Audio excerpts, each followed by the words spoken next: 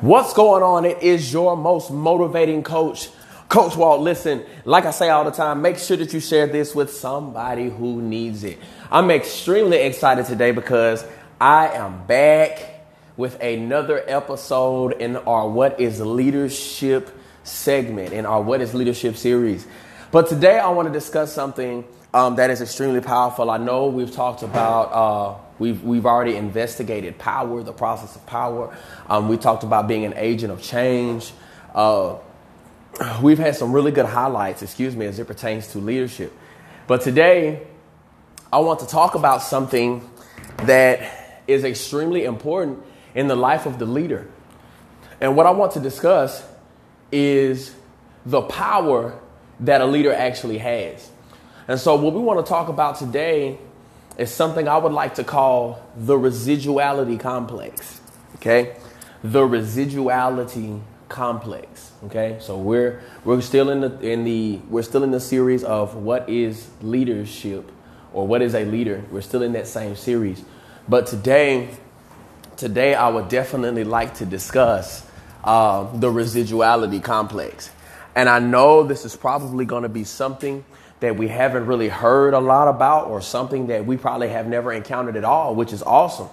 If you are in either mode, that's awesome, because that gives me the opportunity to shed some light on something that as a leader, you probably haven't discussed previous to this podcast. And that's awesome. So we get to learn together. We get to understand together. We get to grow together. All right. All right. So let's talk about the residuality complex. So when we talk about the residuality complex, we have to mention the word residuality. And so the base word, the foundational word of residuality is residual. So when you talk about the word residual is another word for the remains or the leftovers of what has been taken away or removed. So the key to understanding what residuals are is understanding that in order for there to be residuals, there must have first been more of what is there now.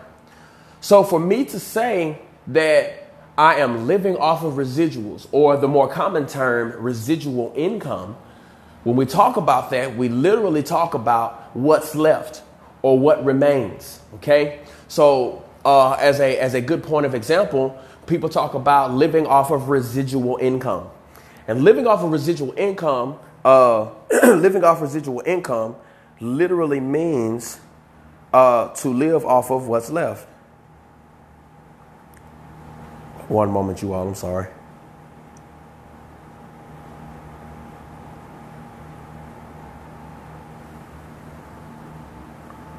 Okay, I'm sorry. I had to fix something on my phone. All right, so when we talk about residual income, it is literally living off of the remains. So a lot of people have taken solace in living off of the residuals, the remains, which means I take all that I have coming in, or all that I have in my hand, all that I've acquired, all that I have achieved. And after I'm done expending that, whatever's left, that's what I live off of. And the problem with that is a lot of us are comfortable living off the residuals. We're comfortable living off the remains. We're comfortable living off of just what's left. The problem with that in leadership, when it comes to building other leaders, which is our sworn duty in positions of leadership, when it comes to leadership, we must build other leaders. The problem with the residuality complex that I'm about to get into is it is taking what's left and attempting to feed off of it. So the problem here really is that my mind is literally being put in a position where I'm not operating in the fullness of leadership capability or status, but I'm simply operating in the remaining efforts of what's left in my leadership status. Now, here's why this is dangerous. This becomes dangerous because when you're only operating off of what remains, you don't give your subordinates or those who you're called to teach, empower, and motivate, you're not giving them 100%. And the reason why you're not giving them 100%, although you believe you do, the reason that you're not giving them 100% is because you were never given 100%. You can only function. The fullness of your functionality is based on what was placed in your hands. I can't function to full capacity if I was never given the entirety. So it's impossible, and it's very difficult, also can be impossible for me to function in a position to carry out the vision or the mission when I never received the entirety of the vision or the mission. So it's hard for me as a leader to do what it is that I've been chosen, called, dictated, or put in office to do, because I was never given all the details. I was never given all the efforts. I was never empowered to the fullness of my office. So what I run into is the excitement of being in a position of change, but I am ill prepared to carry out the duties of the office. So when I step into the office, and I promise you this is all going to connect. So when I step into the office, I'm ill prepared. So I can't function in 100% effectiveness in the office because I was never fully prepared to start with. So the only thing I have to give my peers, my leadership, and my subordinates is what I have remaining, or the little bit that I do have. The problem is I can't give you 100% of me because I'm not wholly prepared. So when we get into the residuality complex, we talk about how we want to discuss how leaders get into leadership positions not being fully prepared, but only functioning off of the little bit that they had remaining that was given to them. If I have never functioned in my entirety as a leader, then what I'm going to give you as my subordinates is not the entirety of the vision. I can only give you what's left of what was given to me, which wasn't the whole picture. So you understand that in the residuality complex, there are tiers. There is a trickle down effect of being incomplete. My leader's leader's leader gave him an incomplete vision. So my leader's leader gave him an incomplete vision. And then my leader, in turn, gives me an incomplete vision. And so I, in turn, unconsciously give my subordinates an incomplete mission. So where this becomes difficult is that I literally raise up and breed my subordinates in incomplete fashion.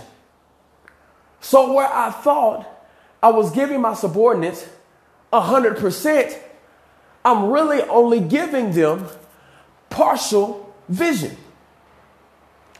Where that causes a problem is that in order for us to carry out the vision effectively, vision only comes from seeing, from sight. If I never have the capability to see 100%, then a part of the vision will always go lacking. Why? Because I never saw 100% of the vision. Because the only thing, this is what's powerful, the only thing that was given to me was never 100%, but the only thing that was given to me was partial. So in the beginning, someone might have had 100% of the vision. But as it trickled down through leadership, through offices, through the ranks, a little bit of, due to someone's incapability, a little bit of the vision was lost as it went down. So by all rights and privileges, someone somewhere had 100% of the vision.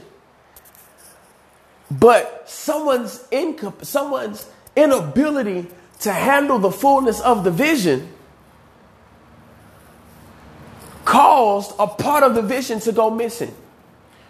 So this leader might have started with 100%, but by the time he gave it to this next leader might have been ineffective. So that 100% of the vision goes to 90. And so him functioning only on 90% of the vision, he only can pass down what he has. And that 90 turns to 80. And then down, it gets passed down. Then 80 turns to 70. Then it gets passed down. Then 70 turns to 60. So somewhere along the lines, by the time it gets to me, 100% is now 10 or 15%.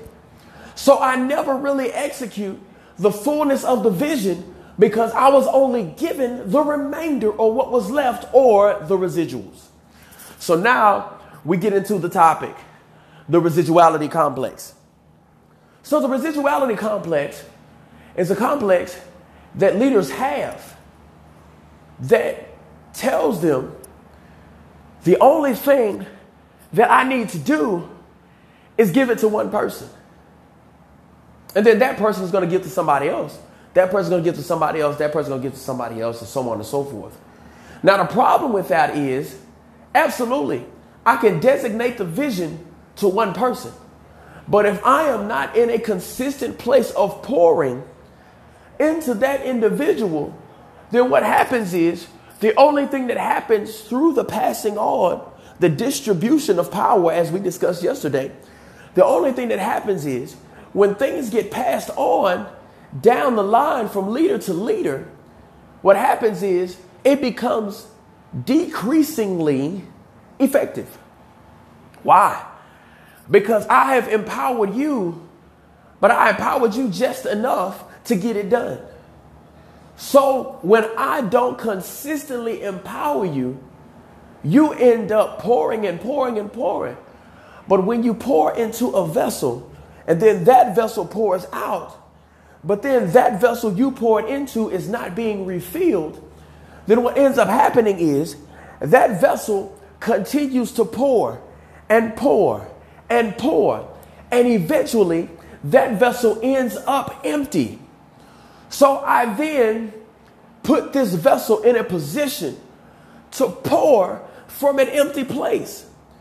The danger in this vessel pouring from an empty place is that I'm giving you what I really don't have.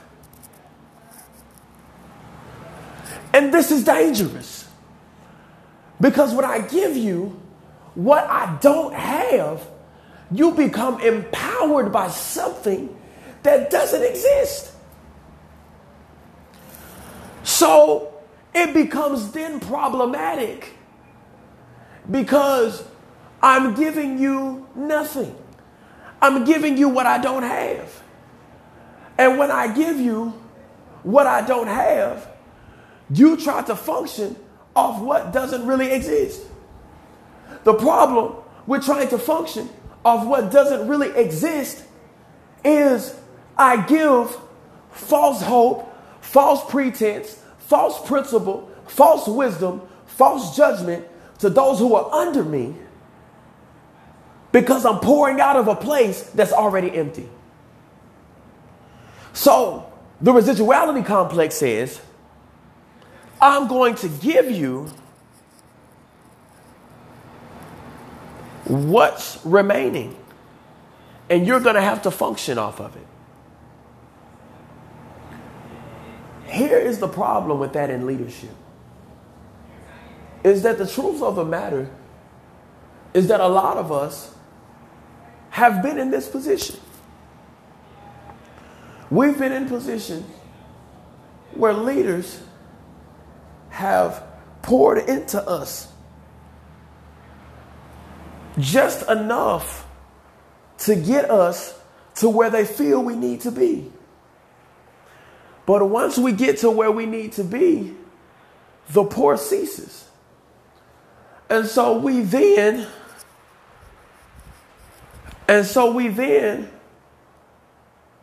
attempt to pour from a place that's already empty. And this can be devastating. And this can be devastating to the life of the subordinate, or to the life of the servant, to the life of the follower.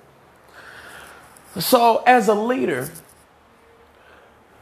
it is our sworn duty to take action. So, although it is our job and it is our duty to lead, to guide, to motivate and empower, it is our bigger duty to take action. Okay? So as a leader, although we mentor, although we lead, although we guide, although we give direction to, that is a part of our role.